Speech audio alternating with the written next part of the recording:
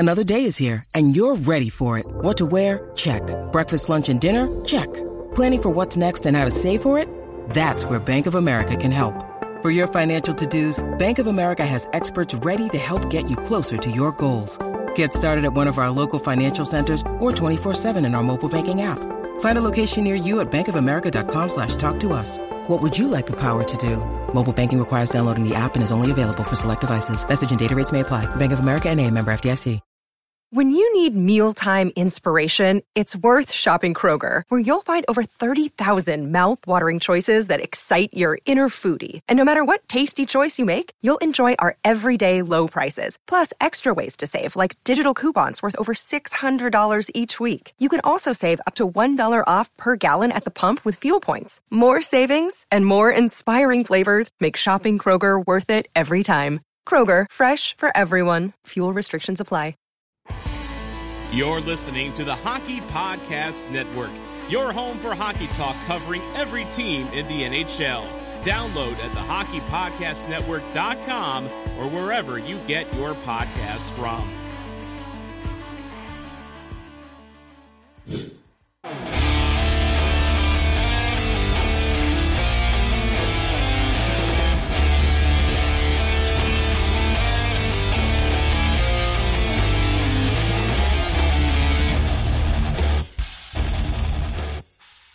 Hey guys, this is Mike Modano, and you're listening to Sarcastic Remarks.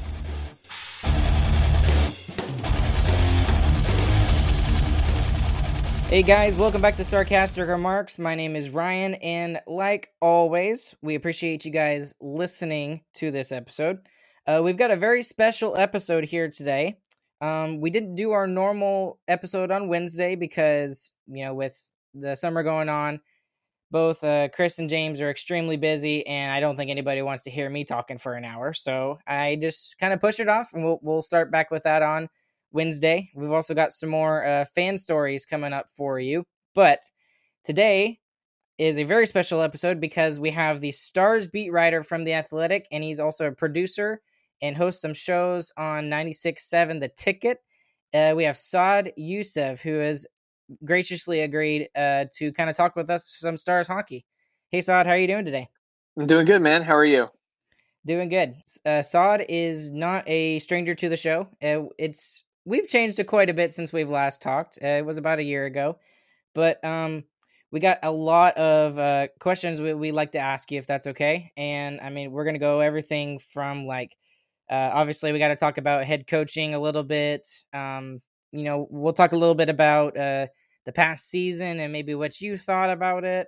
And there's quite a few off-season topics. And then we got a couple of Twitter questions Awesome. from some people who were just curious about what you thought about their questions.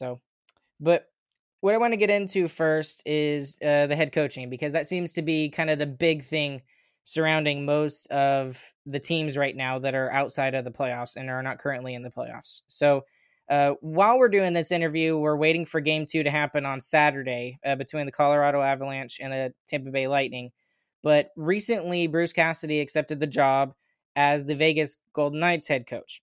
At the time of this recording, the Stars are still looking for a head coach. Now, before I get into any kind of names, anything like that, Saad, what I'd like to ask you is, what kind of coach do you think the Stars really need? Because when you look back at the past, we've had almost extremes to opposite ends. We've had Lindy Ruff, who it was fun, it was offensive, it was a lot of that. And, we were the best team in the league, but we didn't do well in the playoffs. And then we had the crazy, complete opposite of Ken Hitchcock with his second time around and Rick Bowness. So is that something that we need to focus on? Do we need an offensively minded coach? Do we need someone balanced? What do you think? Yeah, I think balance is always the way that you want to go. And that's an ideal world, that you do want the balance. Now, I think what's kind of, I guess, flying under the radar a little bit when it comes to discussing coaches is that it's not just about the head coach, in my opinion. It's also about the staff that he's going to bring in underneath, because that's going to have a lot to do with it. Whatever you felt about Rick Bowness last year, the power play that went completely dormant and just was not even a factor in any way for the second half of the season, that's not really on Rick Bowness, right? Like that's on Derek Laxdal. And so like you have to have a good staff altogether. And of course, you do want to hit the balance. Now, I won't I can give my opinion if you want, but I'll tell you what the Stars' opinion is and what they're looking for. And what they're looking for is someone who can maintain the defensive structure that they have in place and that they've kind of learned to play with over the last 3 or 4 years. And they want to maintain that, but then inject offense into it. So I would say that the focus is still to keep the defensive structure intact. It's not so like obviously this team needs offense. Anybody with any kind of a hockey sense knows that just by watching them. But I think you could have they could have had the mindset of like, all right, we need to just score, and then we'll see if the defense can stick around or not. That's not what the mindset is here. The mindset is the defense is the base that needs to stay in place. Now let's see how the offense can take itself to another level, which it desperately really does need to go to. And if you look at the two teams who are currently in the Stanley Cup final right now, I think they're two perfect examples of exactly what I think the Stars are trying to do. I mean, Tampa is known for their shutdown defense, and especially this year, they've done that to some of the best teams in the NHL. And then, Colorado the past couple of years, they couldn't get out of the second round. And then they finally got over that hump this year. And I think a lot of it has to do with not necessarily like the offensive play of Cale Makar, who is amazing in that right. But the defensive side of the game for the Colorado Avalanche has gotten tremendously better. So I agree with you 100% in what the Stars, they need to imitate that if they want to get to that level. Yeah, I think so. And like you said, like I think some Stars fans might be a little scarred just by hearing defensive hockey as much as they have in the last 3 years, but there's definitely real value to that. Like that you do have to play good defense, and that good defense doesn't just mean goaltender standing on head. Like that's not good defense. And so you have to play good. It takes me back to a conversation I actually had with Braden Holtby in the early parts of the season in October, November.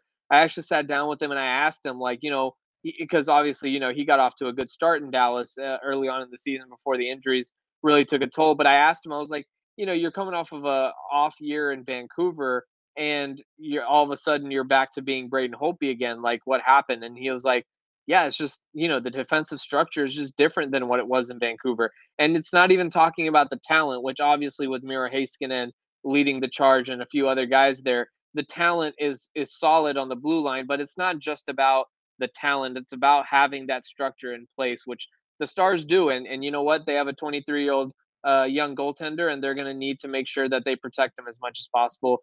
But they still need to score offense. Like they still need to score goals. That cannot be something that's just thrown on a back burner, because the offense, unless you actively do something about it, it's not going to just take care of itself or anything like that. It's going to take a real plan and a real system to be put in place. All good points. There's so many rabbit holes I want to jump down, but we'll get to them eventually. But sticking with the head coaching thing a little bit, I think I already know the answer to my own question when it comes to you and what you think. But there's this idea in the NHL about the coaching carousel, right? So once you get an NHL head coaching job, you're in the head coaching carousel in the NHL. And a lot of teams seem to be going with just recycling old coaches, right?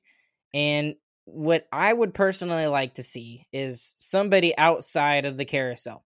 And I can point back to Jim Montgomery, which, I really hate the way that it ended. I wish it had ended better, but you can't deny the fact that he figured out a way to make the Dallas Stars successful, and Rick Bowness jumped on the coattails of that after Jim Montgomery was fired. So I think there's an argument to be made that it's good to get a coach from the outside of the carousel. But in your opinion, if it was you making the decision, if you're the GM, would you be going with somebody who's inside the coaching carousel or outside the coaching carousel? And give me some reasons why or why not. I personally in this, so it's also depends on what situation you're in, and with the situation that the Stars are in, namely with the GM having 1 year left on his contract and not knowing what the future holds outside of that. That definitely plays into just what kind of security the coach is going to feel. Someone that's been in the carousel versus someone that hasn't. Now, I was asked this on Twitter the other day, and I kind of just without much explanation said, like, the three guys that I would personally be looking for are Grumberg, the Finnish coach Jalonen, and Mark Savard. Those are guys that, like, I would personally, like, again, if I was the GM, I would probably look hard into those guys. Um, my understanding is that the Stars are looking more into the guys that have kind of, like, been around. Now, the reasoning for both sides is valid. Like, I understand both sides and of the argument, the retread or the brand new route, because the roster that the Stars have, guys like Tyler Seguin, Jamie Benn, Joe Pavelski, these guys have been around the league for a long time, and there's a certain respect factor that even Jim Nill referred to when I talked to him last week. That, like, you have to know what you're doing. You can't try to fake it till you make it when you have a guy like Joe Pavelski, who is arguably one of the most respected players in the NHL. Like, he's been through this. He knows this. Like, he doesn't want to come in and see a guy trying to figure things out right now. And so I understand that argument as well. On the flip side, you have a lot of young talent. And, in the case of Savard, you have a guy who's literally coaching one of your most promising talents in the juniors. So there's a lot of, like, different sides to it. Um, the one thing that I will say is I don't think that just because you hire someone that's already been a head coach or versus someone that's new, it, it to me it's a point that, like, it's pointless to get lost into.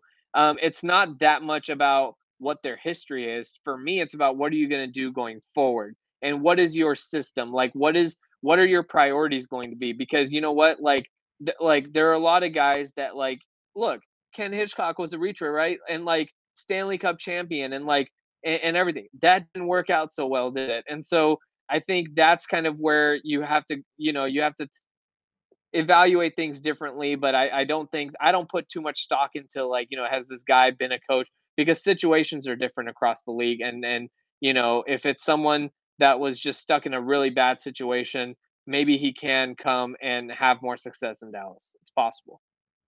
And I like that. I was actually going to be my next question was the Twitter comment that you made, because I mean, I don't know if you know my personal opinion. I would love Mark Savard would be my pick, and it just makes sense to me. But Chris and James and I have kind of beat that kind of with a dead horse kind of already. We've talked so much about Mark Savard and why we want him to be here, but I did want to ask you about those other two guys that you mentioned, because the thing across the NHL is not to bring in European coaches. That's just not seems to not be a thing.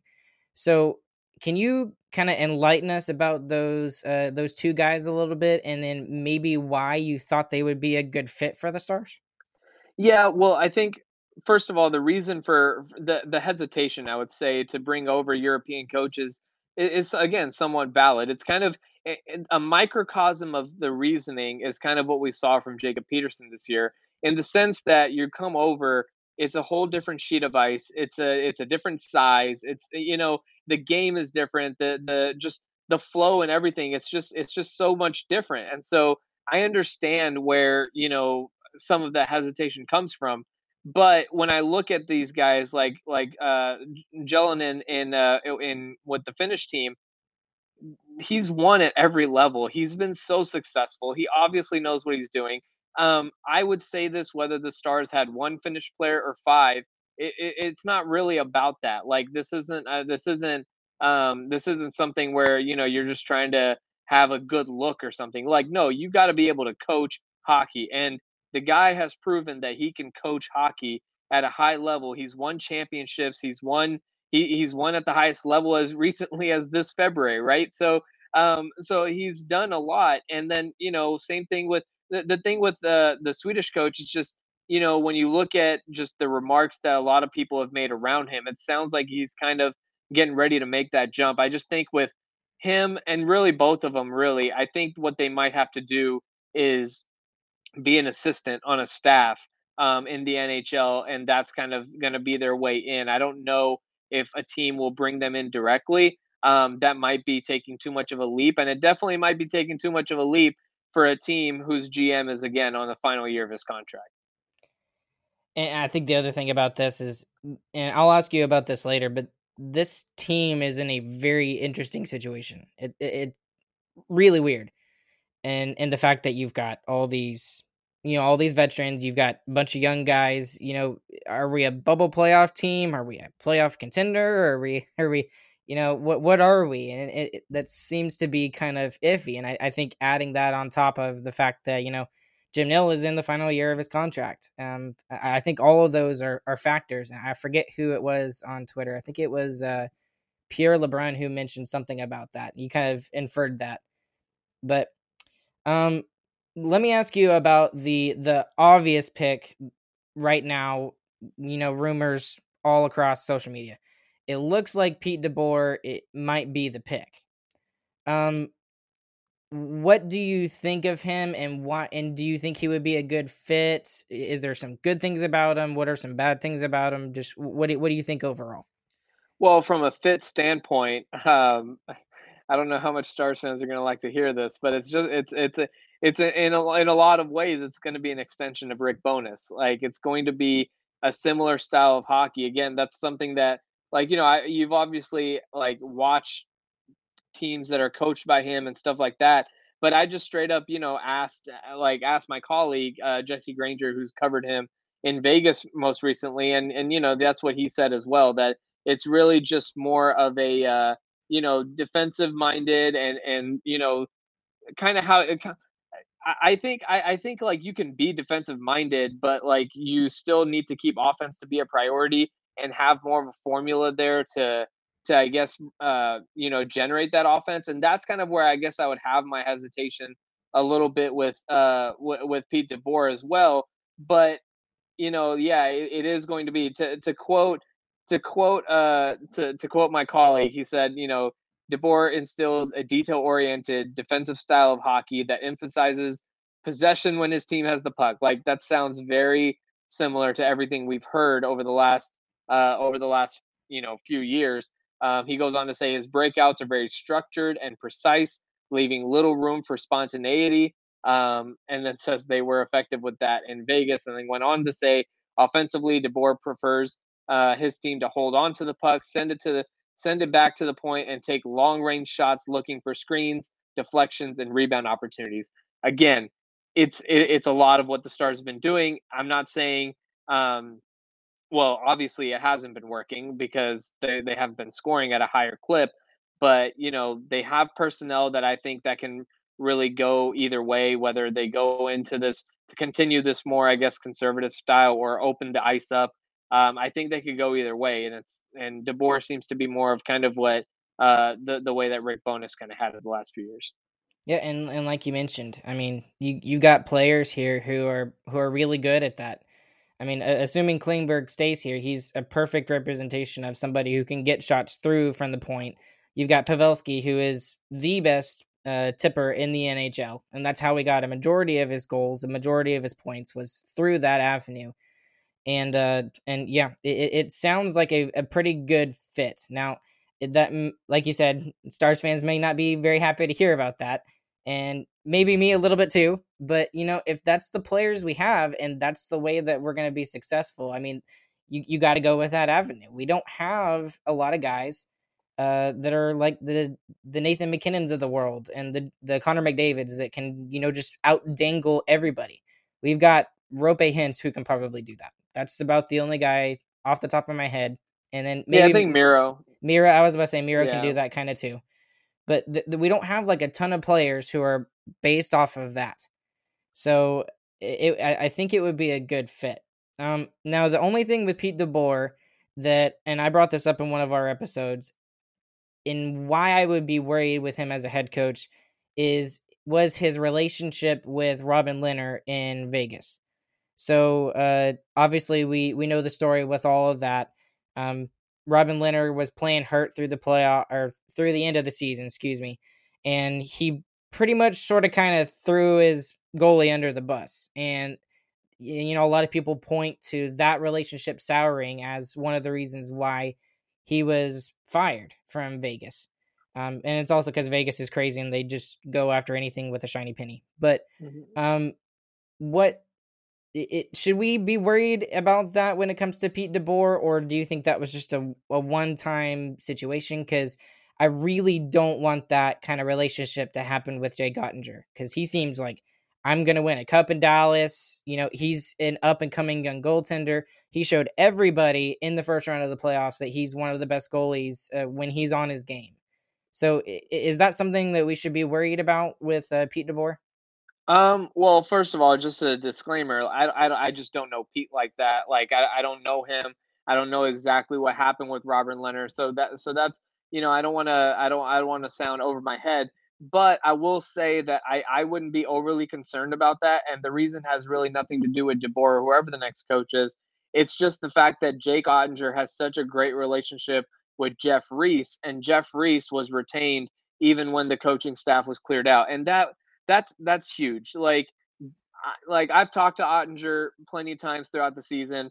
That relationship is different. Like I feel like no matter who the coach is and who the coach was, like Rick Bowness had a great relationship with Jake Ottinger. There's no question about it. He went to bat for him publicly in press conferences, didn't throw him under the bus and things like that. But a lot of it just boils down to Jeff Reese. Like it's one of those things that, Ottinger is going to be in a good situation in Dallas, no matter who the next coach is, because Jeff Reese is still going to be here.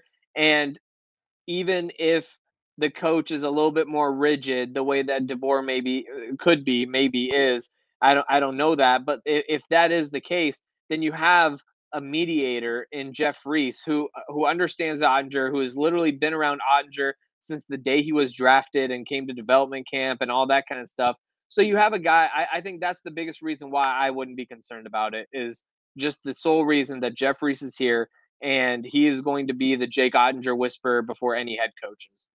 And you kind of mentioned at the beginning is that, there's a lot of people that pay too much attention to the head coach when, it's really the whole coaching staff. So that's a really good point.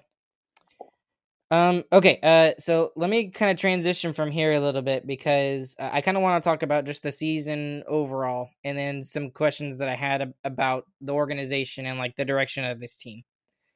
At the end of the playoffs, after we lost in Game 7, of course, as a Dallas Stars fan, I was pretty devastated. But I had that sense of hope at the same time, right? Because we have all these young guys coming up. We have young guys who are the present and the future of this team. You got Robertson, you've got Hintz, Heiskanen, Ottinger. You have that new core, which I believe that it's really going to be transferred to them over the next couple of years. But when I looked back at the season, I couldn't come up with an idea of if I thought that this past season was a success or whether it was a failure. And I had pros and cons. I even made a list. I went through. I was just like, okay, these are the reasons why it was a successful season. Okay, this is why it was not successful. If I had to ask you that same question, what would you say to that, to answer that? Was this past season a success or was it a failure? In the big picture, I would say it's a failure. I mean, you just don't let go of a coach or part ways with a coach after a successful season. And the other thing is that, people like to argue with me about this a lot, and I about what the expectation is for the Stars, and a lot of people like to go at that. And look, it does, like, my whole point is that, like, as a fan, you're free to have whatever expectation you want of the team that you root for, whatever. As a journalist, I'm telling you just like what the organization expects from this season, for example. And going into this season, when this organization knew John Klingberg, Alexander Radulov, Rick Bowness, they knew all of these guys were on expiring deals. Their expectation, whether it was realistic or not, was Stanley Cup or bust. They were 2 years removed from a Stanley Cup final appearance. They believe that this group had that in them. Now, obviously, they didn't even make it out of the first round, even though they did give Calgary a good fight.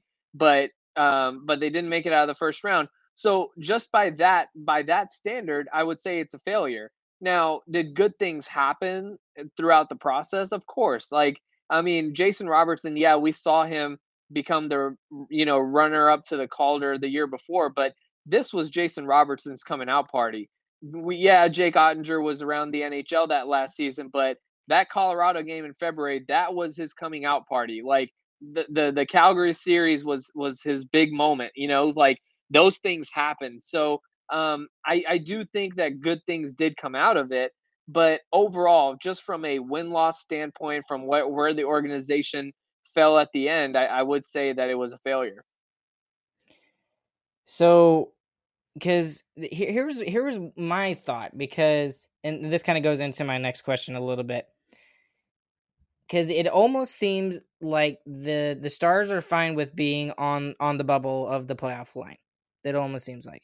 So, like, I mean, when I think of the Stars, I don't think of them in the same sentence as the true Stanley Cup contenders. So obviously the two teams that are in the Stanley Cup final right now, the Avs and the Lightning, I mean, I wouldn't put them in the same conversation as, I don't know who else, the Hurricanes, maybe slightly the Panthers, just because they were good this year, but they just hadn't had sustained playoff success.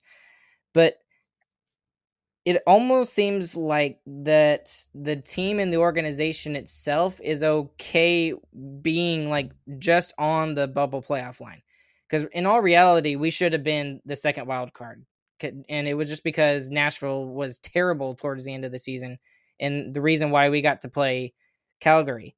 So is that a fair representation? Is my thought process a fair representation of what the Stars are thinking? Or did they really think that, hey, this is a true Stanley Cup contender, we can beat these teams on a regular basis? Yeah, so there's a couple of layers to this, and this is a good question, but there's a couple of layers to it. Like, the first layer I would say is the Stars, and not just the Stars. There's quite a few teams around the league that have this belief that you build roster. There's two rosters that play during a season. There's the regular season roster and there's a playoff roster. The Stars, they try to build their roster. The goal is, again, I'm not saying they succeed, and I'm not saying that it happened. I'm just saying the goal for the way that they build their roster is with the playoffs in mind. They don't really care if they get in as the second wild card or as the conference champions or win the President's Trophy. For them, it's what they want to get in the playoffs and then be successful in the playoffs. And so, taking Calgary to 7, few years ago, taking St. Louis to 7 after beating Nashville, obviously the Stanley Cup run. That's kind of what they're looking at, is like, once we get in, we being the Stars, like once they get in, can they then be successful? That is what they're looking for. So I think that's one thing when it comes to roster construction. Like, people might say, well, this is going to be like, a top wild card team, second wild card team. And that's fine. That may be true, but that's not, the Stars are more focused on the playoffs and then trying to make a run from there. And the other thing I will say, that's the hockey side of things. The other thing that, like, unfortunately, like, you just can't really, I guess, lose sight of is professional sports are a business. And Dallas is not a premier hockey market. It's not Toronto. It's not Montreal, right? Like, it's not Detroit. Like, I am thoroughly, obviously, impressed with just, the Stars fan base and Stars fans and everything like that. But it just kind of is what it is, right? Like, this is Cowboys country, and Luca runs the city, and all those kind of things.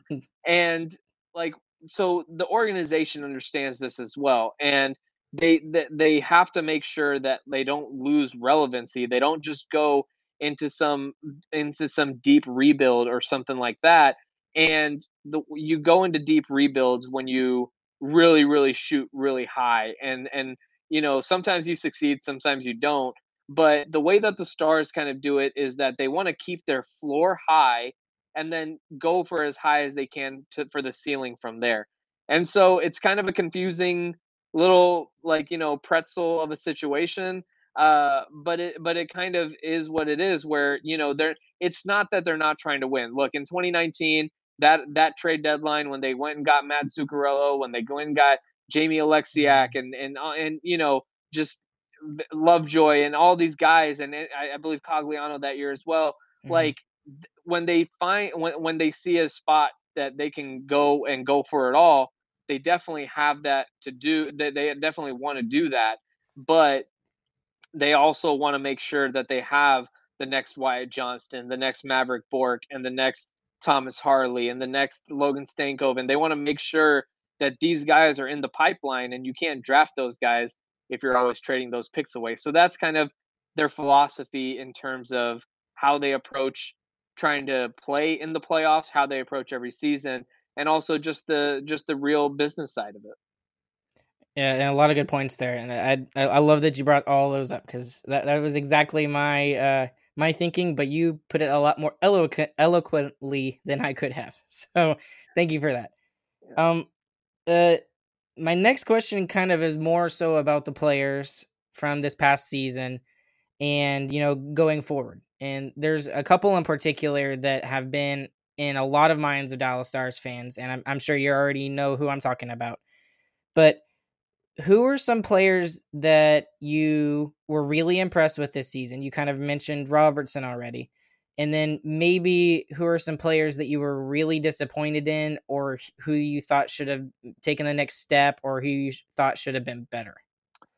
Yeah, I think I was really the guy that I was probably most impressed with was Jake Ottinger. I would say Robertson was definitely impressive as a 40-goal scorer, but whether it's my skewed vantage point of viewing him or whatever, I almost kind of expected that from him, which is high praise for him, right? Like, I mean, but like I see his work ethic, I see how the way that he is, and I almost kind of, maybe not 40 goals, but I just expected him to take the next step.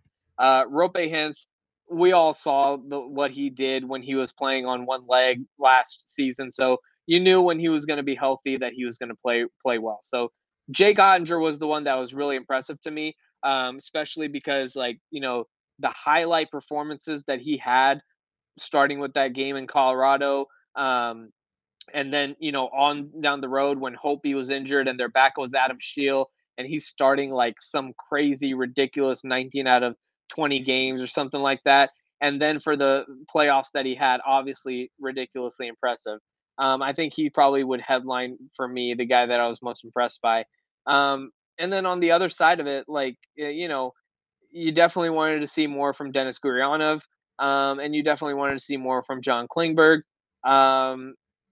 Jamie Benn maybe as well probably falls in that, although kind of how I said that my expectation for Robertson became to where I wasn't surprised by how great he was. The other side is true for Jamie Benn, where I think I just don't really have much expectation of him being a huge, I guess, impact player on a night-to-night basis. So I wasn't that surprised.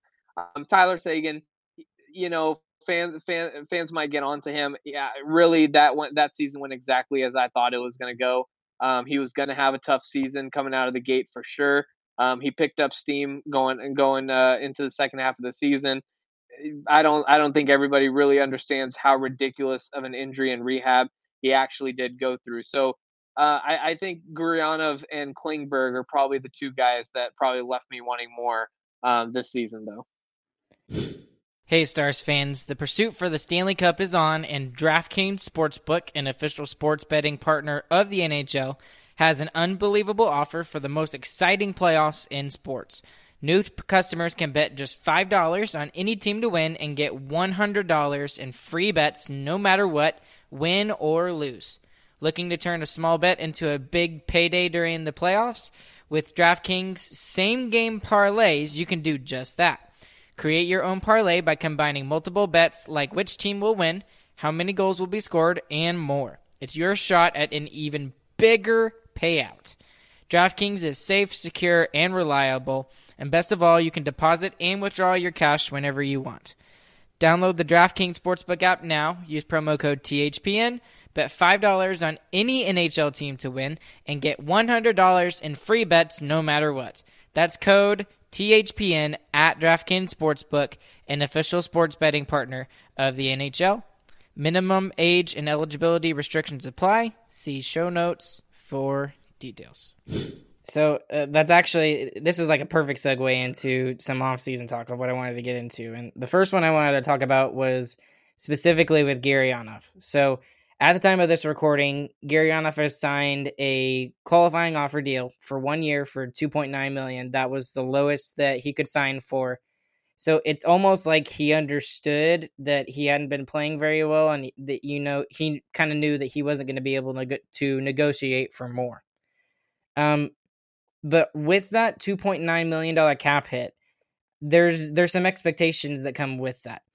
And I love Denis Gurianov with all of my heart. I really do. He's been here for forever. He was a first round pick back in 2015, 16, one of the 2 years.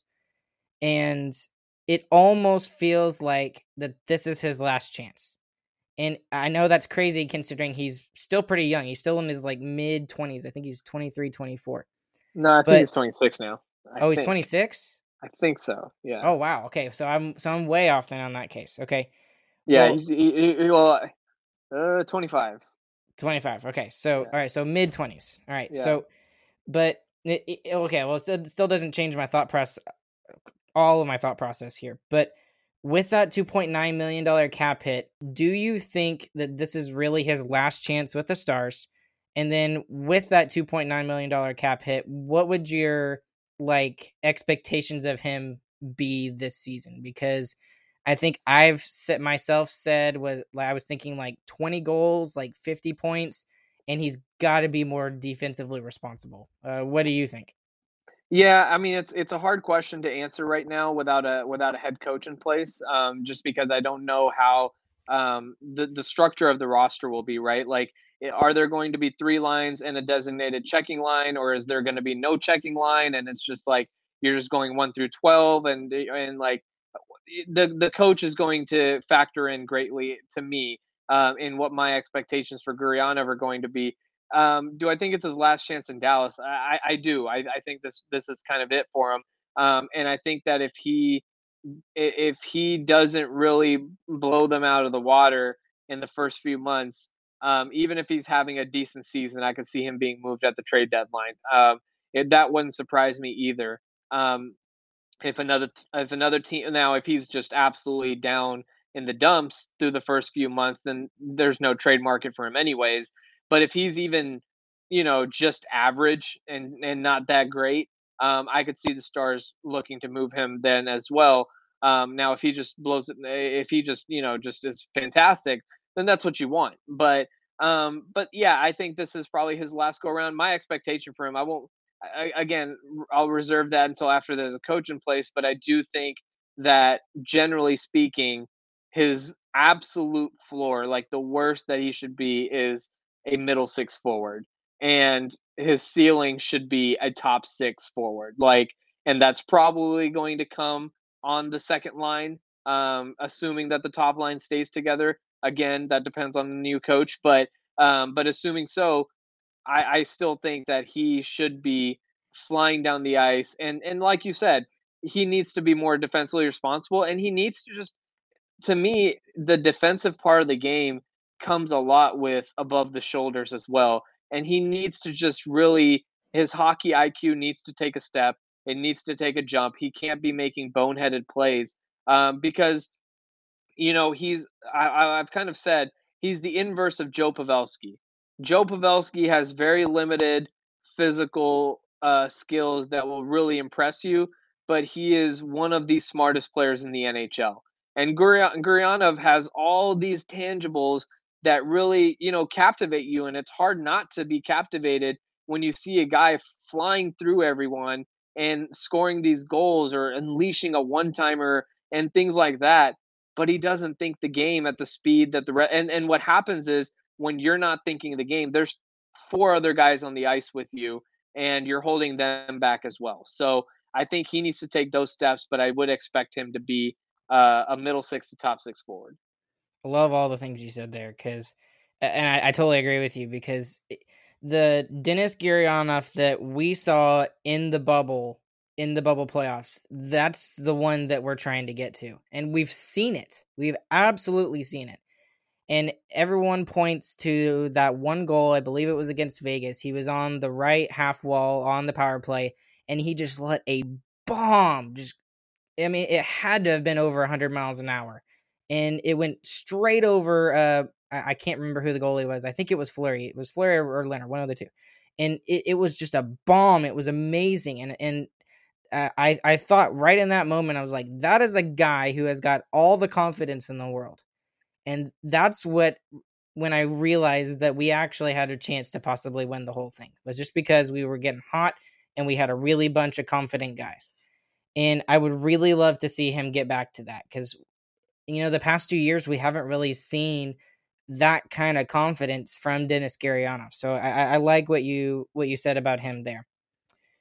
Let me go ahead and kind of segue a little bit. You talked about it a little bit with Gurianov, but it seems like there's a lot of options for the Stars when it comes to top six forwards. We've got guys who can be top six forwards.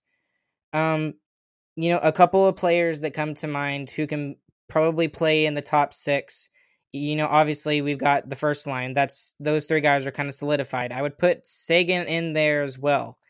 The only players that I would, maybe not consider in that top six anymore is maybe Jamie Benn needs a relegated role where he's down in the middle six or bottom six forwards. And then same thing with Gurianov. Maybe he would work better on a third line. So that leads me to look at some of the players that the Stars do have that could be in that top six. And there's a couple in my head, but is there any other players within the organization or within the current roster right now that you think could probably push for a top six role other than like maybe Ben and Gurianov and maybe push them down the lineup a little bit? What do you think? One player that I've just been really impressed with, top to bottom, his body of work has been Jacob Peterson. I don't know exactly how he factors in and where he factors in, and he's a left winger center mix kind of. You can play either way. And when you talk about like obviously Robertson, Hins, Pavelski, and then you have Seguin in the middle on the second, I wouldn't hate seeing Peterson on the left there. And then on the right, I mean, if you have, like you said, Gurianov would be an option there. Studenic showed me a little something. I don't know if I want, I don't know if he is a second line right winger on a championship team. I'm not sure about that. But yeah, I think I was a little, I was pretty impressed with him as well. And then after that, you're starting to get a little bit more into the younger guys, right? With the guys that maybe aren't as proven yet. And so I think, yeah, I do think that there is that they have some options to fill out the top six. Just talking right now off the bat, you have the top line. Like I said, if it's Peterson, Seguin, Gurianov, I could see that as something that works as long as Gurianov is playing up to his potential. Tyler is back to playing to what he needs to be at, and Jacob Peterson just takes the next step. I mean, he was a rookie last season and was still really impressive to me. Just the way that, despite being yanked in and out of the lineup, having a relegated role, changing line mates all the time, it just seemed that no matter what happened, he was still there and still producing. He has the hockey IQ that is something that is just everyone around the organization raves about. So, I think they have a few options, but I don't think they're just overflowing with it. And I really like that you said Jacob Peterson because, I mean, there were glimpses during the season where I was like, did he really do that? I mean, just like a couple of random deeks that I was like, okay, Jacob Peterson. And I was like, he's shown flashes that he has something there. And I would really like to see him given the chance. And I think he will be given the chance, but we'll have to see on that. But so let me go ahead and ask you about Miro, because you just recently wrote an article about Miro, and I highly suggest you go and read it if you haven't, for those of you that are listening. But he talks about Miro and the fact that he's been really good defensively. You talked about this, Saad, but what do you think the next coach needs to do to kind of maximize Miro's potential? Because it seems like on the defensive side of the game, he's got that down to a T, which we've seen. But he's kind of fallen off a little bit offensively. And I mean, even at the beginning of this season, I think Chris and I were talking about him being a possible Norris candidate because of the way he started the season. So what do you think the next head coach needs to do to kind of get the most out of Miro Heiskanen? Yeah, I think there's an element of maximizing the potential on the roster that the head coach has to come in with. And I'll get to Miro in a second, but that really goes for the entire roster because the Stars are so tight against the cap and the Robertson and Ottinger extensions are still pending that they're not going to have a lot of money to work with. And so the coach is going to have to come in with this mindset that he is going to be able to maximize the guys.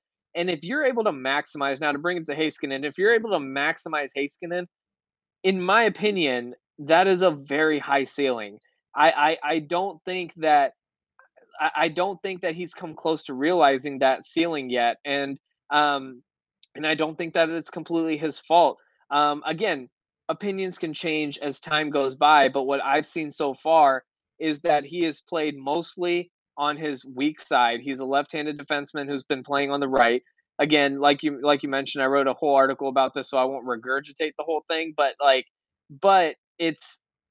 there's a lot of elements to this where he's been playing on his weak side at 5-on-5, especially with Ryan Suter, a guy who's a little he's older. Again, I'm not to take shots at Ryan Suter or anything like that. It's just when you look at the numbers and, in that story that I did, I looked at his numbers in the 540 minutes that he's played with John Klingberg throughout his career so far.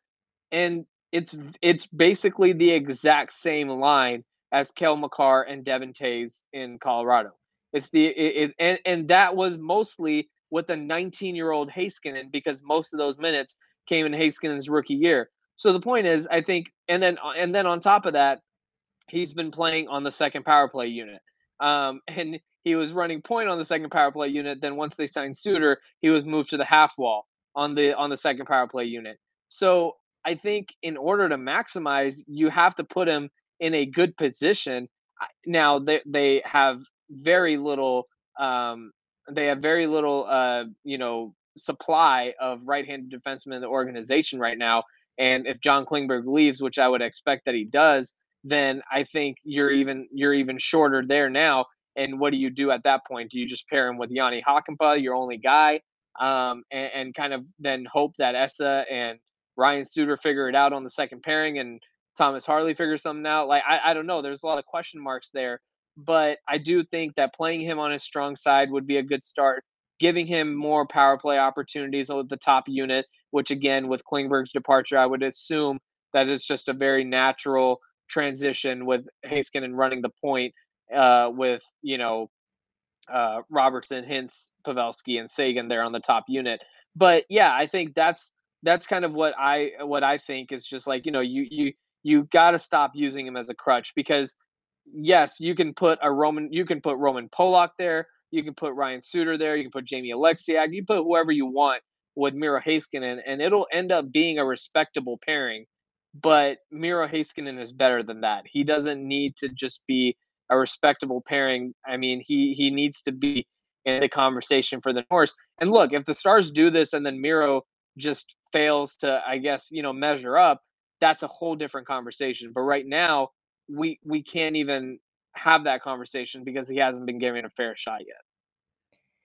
So, one of the things you did point out was the fact that the Stars don't have a ton of right-handed defensemen, like you mentioned, and you kind of already answered my next question about Klingberg. You think he's gone, and we've seen some, I would say, smoke when it comes to Jeff Petrie from the Montreal Canadiens, because there was some smoke with that. I think at the trade deadline during the season that we possibly could have gotten him.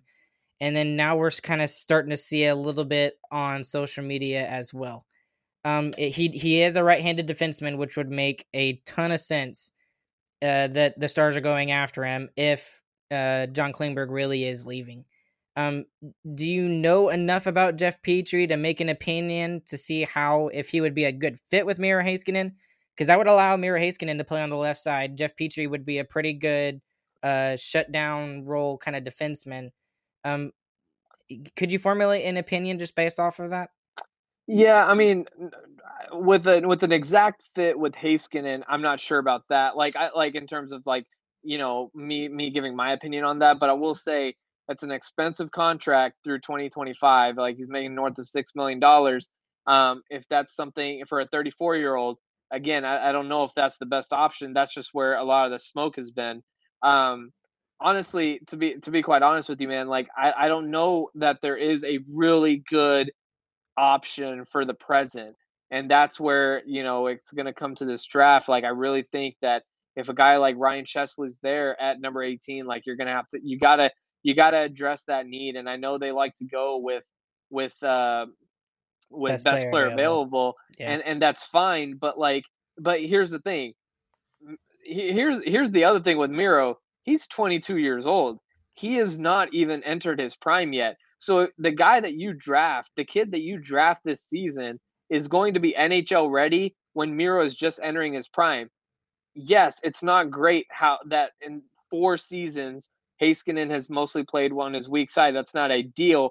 But at the same time, you're a little behind, but it's not too late. And so, to come back to your point, I don't know about someone like Jeff Petrie myself right now. Like, there's other options on the trade market.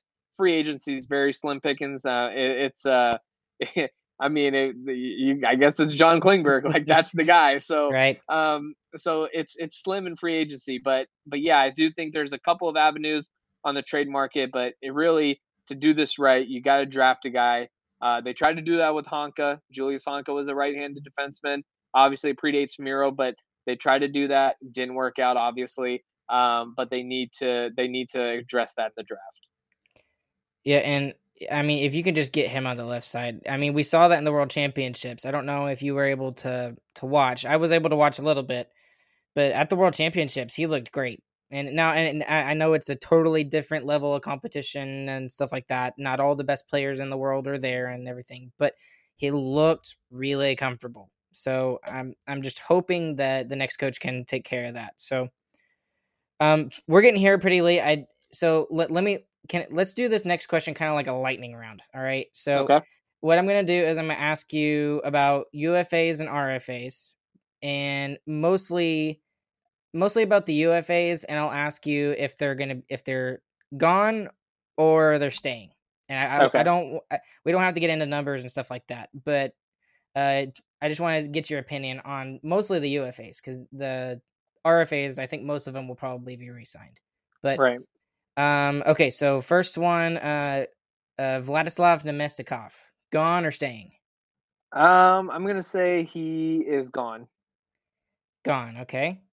Radulov, we already know, is gone because he's signed in the KHL. Michael Raffl. Stays, and I'll put on I'll put this little caveat. I think one of those two stays. Like, I don't know which one, but I think out of Namestnikov or Raffl, I think one of them stays. I think they're going to carry a pretty similar price tag, and so I could see Namestnikov staying. I could see Raffl. I don't see a situation where they both come back, but I do think one of them does. Okay. John Klingberg. Gone. Gone. Okay. Andrej Sekera. Gone. Gone. This one is kind of hard for me because I don't know. Braden Holtby. Gone. Gone. Okay. Scott Wedgwood. This is a hard one for me. That's the hard one. I'm gonna say he's gone. Not because the Stars want him to be gone, but that contract situation with Anton Khudobin is kind of dictating things right now, and he still has another year at $3.3 million. You can bury a couple of million in the AHL, but that's still expensive, and And I think the thing is that the Stars really see Jake Oettinger as such a number one guy that I think they're only looking for the number two to just be good enough to give Oettinger a breather. And you got to hope that Anton Udobin is still good enough to do that. But I think it's more of a contract situation. And I think because of that, Wedgwood won't be back. And that stinks because I liked Wedgwood. Yeah. But again, I think Dobbs can still come back in, and I still think he can be effective because, I mean, that's when he's been his best, is when he's that backup role. And so hopefully assuming he returns and he's healthy, and again, the more goaltender injuries, the Stars have dealt with that so much. But hopefully he can come back and do that. Okay, I got 2 more questions, and then we'll cut it off here tonight. Thank you for spending so long with us. I appreciate you. No problem. This is from at Green Bay of Texas. Green Bay. But he asked, which Stars prospects in the juniors has the best chance to make the roster next season? I'm going to say Wyatt Johnston. Just by process of elimination, the big 3 obviously are Wyatt Johnston, Maverick Bourque, and Logan Stankoven. And, you know, they've had other guys, Grishnikov and other guys that have been good in the juniors as well. But the reason why I'll go with Johnston is, to me, it comes down to Johnston or Maverick Bourque. And Maverick Bourque is going to have AHL eligibility. So I can see the Stars asking him to go get used to the professional game down in Cedar Park and then maybe bring him up at some point in the season, or maybe allow him to just play a full season in the AHL. With Wyatt, he can't play in the AHL. So I think he'll get, you know, it's NHL or back to juniors for him next season. And so for him, I think he'll definitely get the 9-game trial period that you have before you have to make that decision if you want to burn the first year of the entry level contract. But I think Wyatt will impress so much that they don't have that middle ground of the AHL, and they'll just end up keeping him on the NHL. Cool. That I'm really excited for that because I mean, all 3 of those guys could be giant scorers in the NHL for the Dallas Stars. And I mean, we've seen across Twitter all the accomplishments they've received, and you know, I think each of the 3 of them led their respective league in points per game and stuff like that. So that just gets me really excited. Okay, last question. This is from D Butler 3856, and this is specifically a question specifically towards you.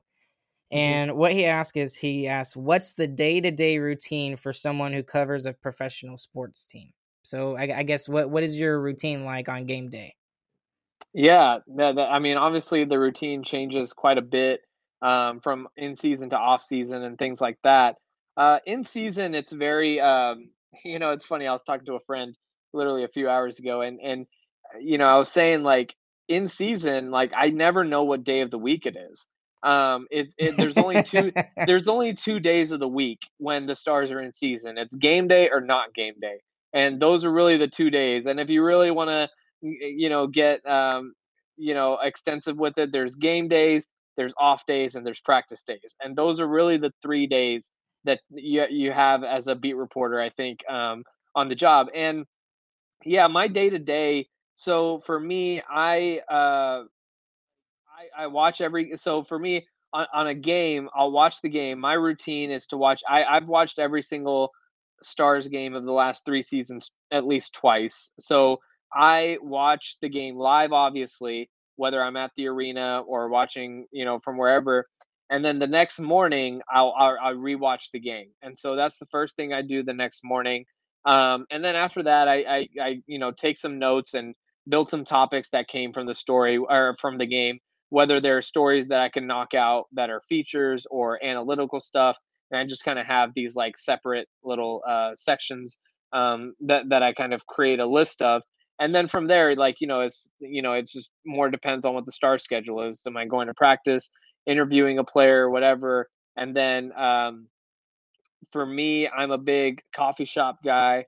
So I, you know, whether it's after morning skate or on a practice day after practice, I choose a local coffee shop and go right. And that's basically what I do. And then And then honestly, I write and do a lot of work at night. I'm a big night owl. So and I think the games have kind of made me that way.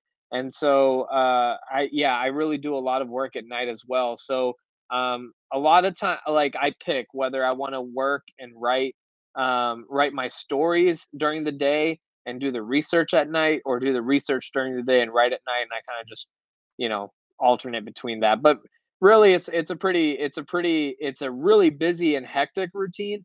But once you hit your stride, at least the way that I do it, it's pretty smooth. Like I said, it's morning skate practices, it's writing, it's games, it's game rewatches, and then you just kind of go from there. Yeah, that's a lot, man. That's a lot.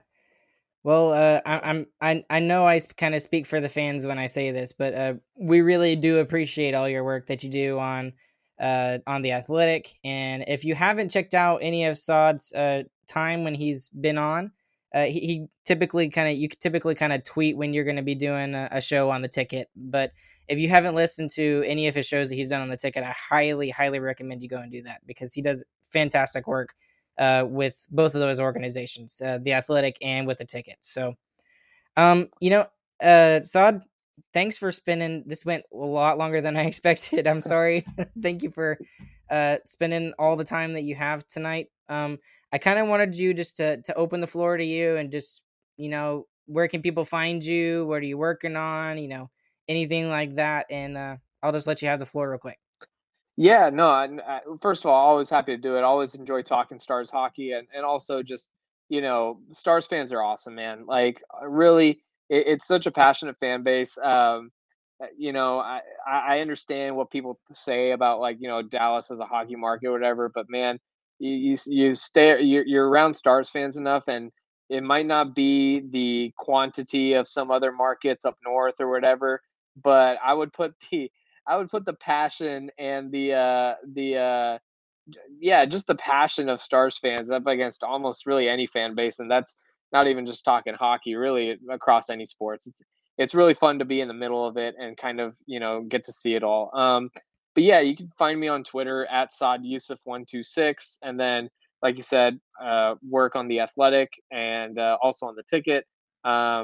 Yeah, I'm going to, it's going to be fun. The next few weeks are going to be really big, really the next month, because the next few weeks we'll be doing a lot more draft and free agency previews and breakdowns. Then it'll be the draft and free agency. Then we'll cover it on the other side of it, before we kind of lay low a little bit before in the month of August, before Traverse City picks up, and then it's all it's the next whatever 8 months it is. So yeah, it'll be off and running. Yeah, I'm already counting down the days for next season. I love Stanley Cup final and stuff like that, and I love hockey just in general. I can sit down and watch any game, but I just get so emotionally attached to my Dallas Stars that I just, it's hard when they're not playing. It sucks. Yeah, that's why I don't like the summer. yeah. Oh yeah, yeah. I did. I've caught a lot of heat, pun intended. I tweeted out that I think summer is an absolute trash season, but that's a big reason why. I mean, obviously being in Texas, you're dealing with all the heat, but I'm looking, like, I was thinking about what I'm gonna do tonight, aside from, like, chatting with you today. I was like, there's no NBA finals. Obviously that's over. We've got anywhere from 3 to 6 hockey games left, and then we're done with that. And then it's like, what are we doing? Or just watching, like, live golf or PGA Tour golf. That is so weird that you just said that, because I was literally thinking the exact same thing. Yeah. It's so weird. And so it's just like, it gets into tough times, man. And that's really my main reason. You got no NFL, you got no college football, you got no NBA, are about to have no NHL. You got the World Series, College World Series, I guess. Yeah, I'm not the biggest baseball guy, so yeah, me too. So yeah. Well, thanks, man, again, for doing this, and really appreciate you. And again, guys, seriously, go and show him some love. Go and subscribe to The Athletic. He does some absolute fantastic work there, and I myself have a subscription. I've had one for almost 2 years now. So seriously, go in and check that out. And Saad, once again, thanks for joining us, man. No problem. Thanks for having me. Yep. And we're going to close it out here today, you guys. My name's Ryan. This has been Sarcastic Remarks, and we will catch you guys on the flip side. Have a good evening, morning, whenever you're listening.